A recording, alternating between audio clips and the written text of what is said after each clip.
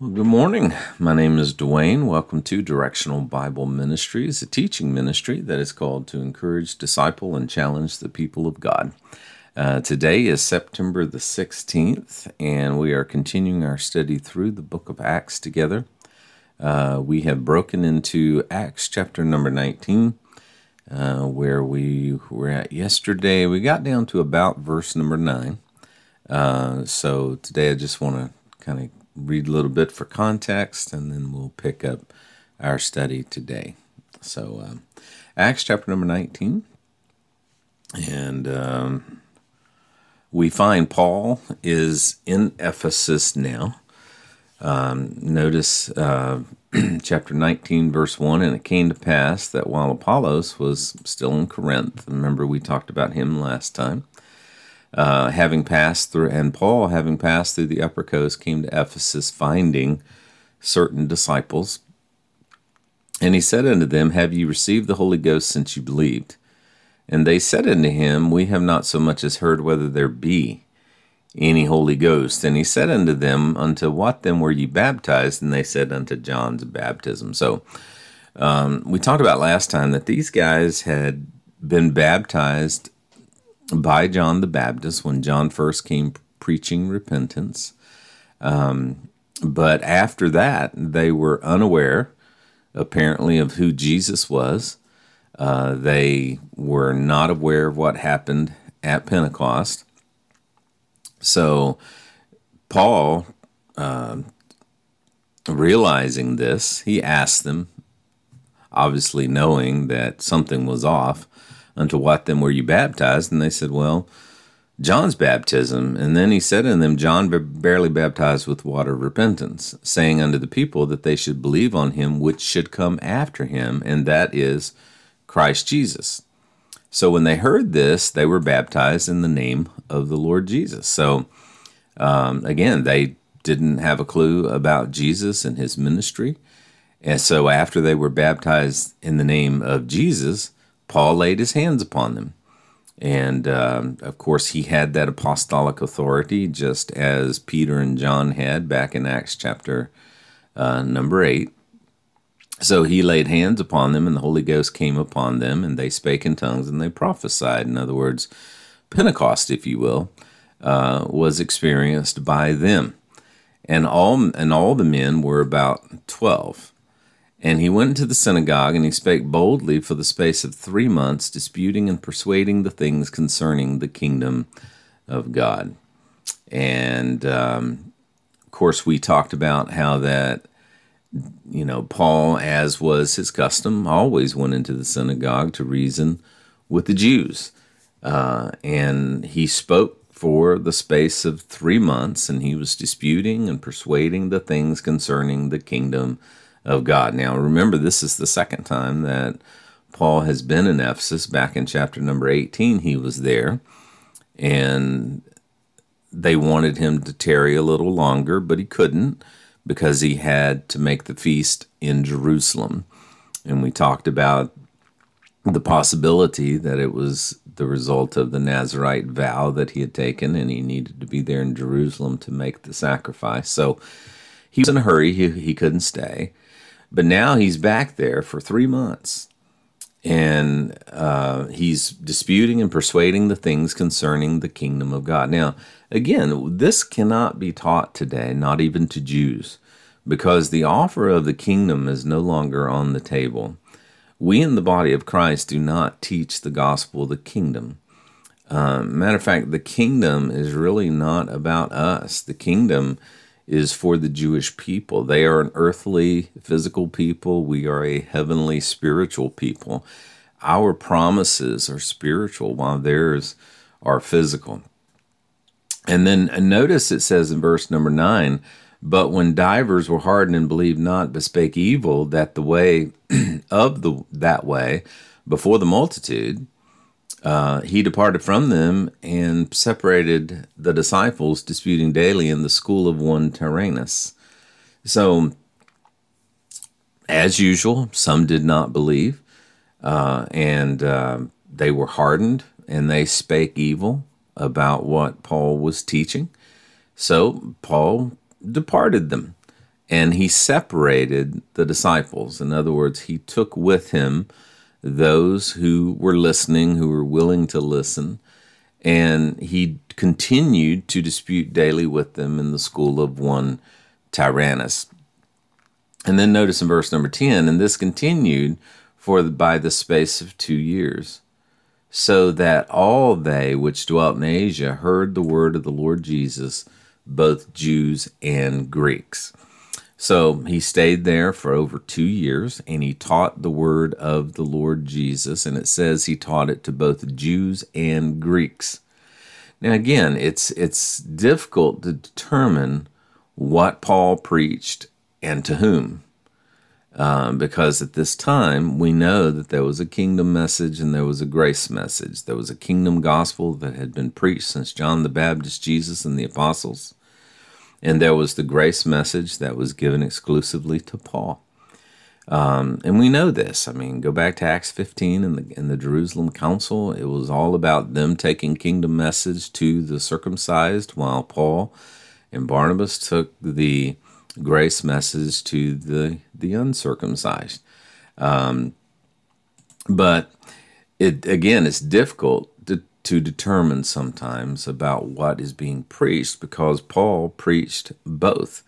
And there's dispute, among mid-Acts dispensationalists as to what exactly Paul preached and to whom. But I think it's pretty obvious that Paul continued to preach both even after he had received the revelation of the mystery.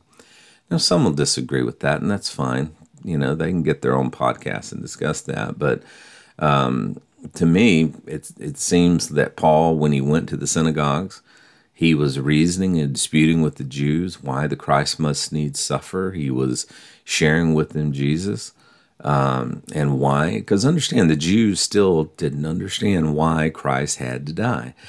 Even people in the church today don't understand why Christ had to die. For years, I taught, and I was taught and taught, that Christ came. The kingdom offer was, rejected. I don't know anybody that doesn't believe that a kingdom offer was made. Where the disagreement comes in is the crucifixion, because many will say the crucifixion was the rejection, while the crucifixion was not the rejection, not the official rejection. The crucifixion was necessary. It had to happen before the offer could be made. So the offer had to have been made after the death, burial, and the resurrection. And the person that made that offer was Peter. Peter was the one given the keys. Peter was the spokesman. Peter made that offer at Pentecost. And that's what separates dispensationalists. The average run-of-the-mill dispensationalist will say Pentecost was the birth of the church, the body of Christ. While the mid-Acts dispensationalists like myself would say, no, that wasn't the birth of the body of Christ at all. That was the official kingdom offer. Peter said, this is that which was prophesied by the prophet Joel. Joel's prophecy had nothing to do with Gentiles. Joel's prophecy of Pentecost was the signs that would accompany the kingdom. And the kingdom is for the Jew. It's for the nation of Israel. It's not for the body of Christ, let alone the Gentile. However as we look through this chapter, it seems that at this point, at least, Paul is definitely teaching a kingdom gospel here in Ephesus. Randy White points out a few things. First, he says clearly that he was teaching the gospel, the kingdom of God. Back in verse 8, persuading the things concerning the kingdom of God. Nowhere do we see that message changed once he walked outside of that synagogue.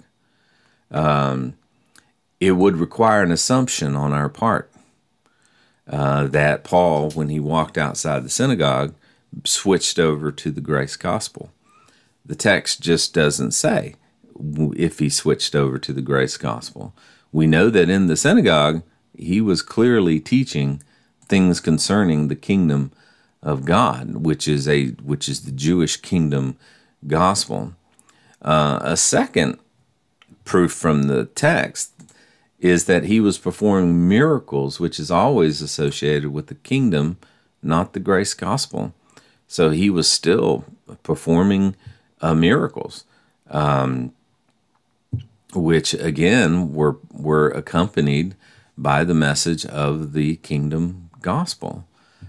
So again, it appears that he's teaching the kingdom gospel. And then the third thing is those who responded. Notice how they responded. They confessed and showed their deeds, which is consistent with a kingdom message. And understand, the kingdom gospel was a works gospel. It was a gospel that was presented under the law. So with this in mind, we'd be hard-pressed to conclude that Paul preached anything other than a kingdom message to the Ephesians. Now, again, that's not to say that he didn't preach the other. It's just that the text does not support that. We can't pull that from Acts chapter number 19. Gentiles were present. I mean, it's obvious. I mean, it says Jews and Greeks, and those Greeks are Hellene, which is non-Jews. Obviously, those Gentiles were interested, just as previously. Every synagogue Paul has gone into that I can remember, there were Gentiles there, either proselytized Gentiles, which means they'd already converted over to Judaism, or they were just curious and they were looking into the things of Judaism. And it's apparent they accepted the message. But again, we see no indicator from the text that he went into a grace message with them. We just don't see that. So we have to assume that during this unique time of overlap, that both were effectual. Now, when I say that, what I mean is both of them were being preached, because you had the 12 still preaching the kingdom message. And I challenge you to read in the Hebrew epistles, Hebrews through Revelation, where they ever changed that message. They never changed that message. Peter never preached a grace message. James and John never preached a grace message. They continued to preach the coming kingdom. Because understand, again, just for a little bit of review, in the minds of the apostles, Christ came, he was crucified. Peter, he rose again from the dead. There was a 40-day seminar that went on between Christ's resurrection and his ascension, where he brought the 12 up to speed as to what had just happened and why he needed to be crucified so that the kingdom could legitimately be offered. Peter made that offer in Acts chapter number 2. Stephen talked about that offer, and it was rejected. But understand, in the minds of the apostles, the hope was that that offer would be accepted and that the nation of Israel would indeed repent and be baptized and be filled with the Holy Spirit, at which point Daniel's 70th week would have rolled right in, followed by the second coming of Christ and the establishment of the kingdom, and God would use the Jewish nation to reach the Gentiles. That was the plan. That is the prophetical plan that is laid out in the Old Testament. And that is what Peter and the others believed was going to happen. Now, we know that there was a turning point when Stephen was stoned. The nation of Israel was beginning to reject that offer. And bear in mind, it was not an individual offer. It was a collective offer. The nation of Israel had to receive it. It was not an individual salvation like the gospel of grace is today. It was a collective offer that the nation had to accept. And they didn't. So God raised up Paul in Acts chapter number 9. And I believe, of course, God was saying, I'm going to send this guy to the Gentiles. God already knew Of course he knew that the nation was going to reject this offer. And he was going to raise up someone to take the grace gospel, not the same kingdom gospel, to the Gentiles. He was going to do through Paul what the nation of Israel refused to do, which was to take the grace gospel, to take salvation to the Gentiles. That was the plan. So you have this time, this unique period in history where there is an overlap, where the kingdom gospel and the grace gospel are being preached at the same time. While the 12 only preached one, Paul preached both. Paul was saved under the kingdom gospel in Acts chapter number 9. And later was the first one to be converted into the body of Christ and began to preach the grace gospel. But Paul, and again, that is where we get the confusion comes in, where and when. It seems that Paul was still preaching. He was not mixing them. They were separate. They continue to be separate to this day. We no longer preach a kingdom gospel. Once the nation of Israel was destroyed, once the Romans destroyed Jerusalem in 70 AD, the kingdom offer was officially off the table. Once Paul, as we're going to see through the book of Acts, made his way to Rome and began to pen these prison epistles as he continued to receive revelation from the Lord, the kingdom offer was gone. We do not preach the kingdom today. At least we shouldn't. Unfortunately, we do. We mix them together, unfortunately. So there was a unique time of overlap where both were effectual. Randy also offers some possible scenarios. First, Paul only preached the kingdom message here in Ephesus, and later Timothy continued to share the grace message, because we'll remember here that Paul wrote to Timothy, who was in Ephesus, for his first letter. You remember 1 Timothy 1:1-3, Paul, an apostle of Jesus Christ, by the commandment of God our Savior and Lord Jesus Christ, which is our hope, unto Timothy, my son, in the faith, grace and mercy, as I besought thee still to abide at Ephesus when I went into Macedonia. So maybe Paul preached the kingdom message his time in Ephesus. And Ephesus was a predominantly Jewish community. You remember John, the beloved disciple. John, his last days were in Ephesus. He supposedly pastored there in Ephesus. So maybe Paul preached the kingdom message and allowed Timothy to follow up with the grace one. Second, Paul did, some would say, did preach both messages, but only the kingdom is emphasized in the text. We just don't know. We can't pull anything out of there that's not there.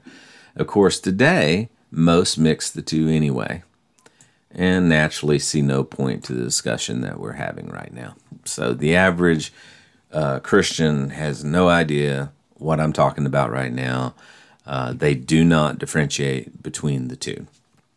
And that's quite sad because they are obviously very different, the kingdom message and the grace message. And I know for a lot of you, it's the first time you've ever heard this because it is simply not taught. All right, it's 6:52. I got a lot there, but the next verses, and God wrought special miracles by the hands of Paul. Again, Paul is performing these miracles that are normally associated with the sign gifts, associated with the offer of the kingdom, so that from his body were brought unto the sick handkerchiefs of aprons, and diseases departed from them, and evil spirits went out of them. Again, these verses seem to indicate a kingdom message. And of course, the signs were so that the Jews would believe. That was the whole purpose of the sign gifts. And that's why if the Jews rejected the sign gifts, if the kingdom never came, then there would be no need for the sign gifts that pointed to the coming kingdom. And, that's going to make you question a lot of your theology, especially if you fall on the charismatic Pentecostal side of things, because you're building, you have built, your denomination has built its entire theology around Acts chapter number 2 and what supposedly happened there. The sign gifts, in 1 Corinthians, for the Jews require a sign. It doesn't say the Gentiles require a sign. You're a Gentile, I'm a Gentile. So God gave them sign gifts. Signs of what? Sign that the kingdom was being offered. Well, if the kingdom was rejected, what happened to the sign gifts? Well, there you have the division. Those who say the sign gifts were to accompany the kingdom was rejected, the sign gifts left. Those who believe that, we're in this spiritual kingdom today, will say the sign gifts are still very much there, and Joel 2:28 through 30 is for us. Well, I reject that. I categorically reject that. What's interesting, and I'll make one last comment here, it's obvious that later on Paul did not have the ability to perform miracles. They were temporary. Why? Because they were part of the kingdom message. They were part of the kingdom message. We do know that Paul was able to perform them at least up until Acts 28, when he was on his way home to Rome, or when he was on his way to Rome, and he was shipwrecked in Melita, and he healed Publius's father and many of the islanders, and he himself was bit by a snake, and it caused him no harm. So we know that Paul was able to continue to perform these miracles all the way up until Acts 28. But something happened, because we see no miracles after Paul had arrived in Rome and penned his prison epistles to the body of Christ. There's no miracles. Interestingly, on the same island that Paul was not able to heal Trophimus later. And you'll remember that on the island of Malta in Miletus, he healed Publius and the others and was bit by the snake. But years later, he could not heal Trophimus. And notice in 2 Timothy 4:20, Erastus abode at Corinth, but Trophimus have I left at Miletum sick. So I am of the opinion now, haven't always been, that the sign gifts associated with the kingdom message ceased with the rejection of the kingdom. And these gifts will not come back until Daniel's 70th week begins. Of course, the church will be raptured out when that happens. So we'll keep going tomorrow. God bless you guys. Hope that you have a great day. And remember, God loves you, wants best for you. He's working all things out for your good.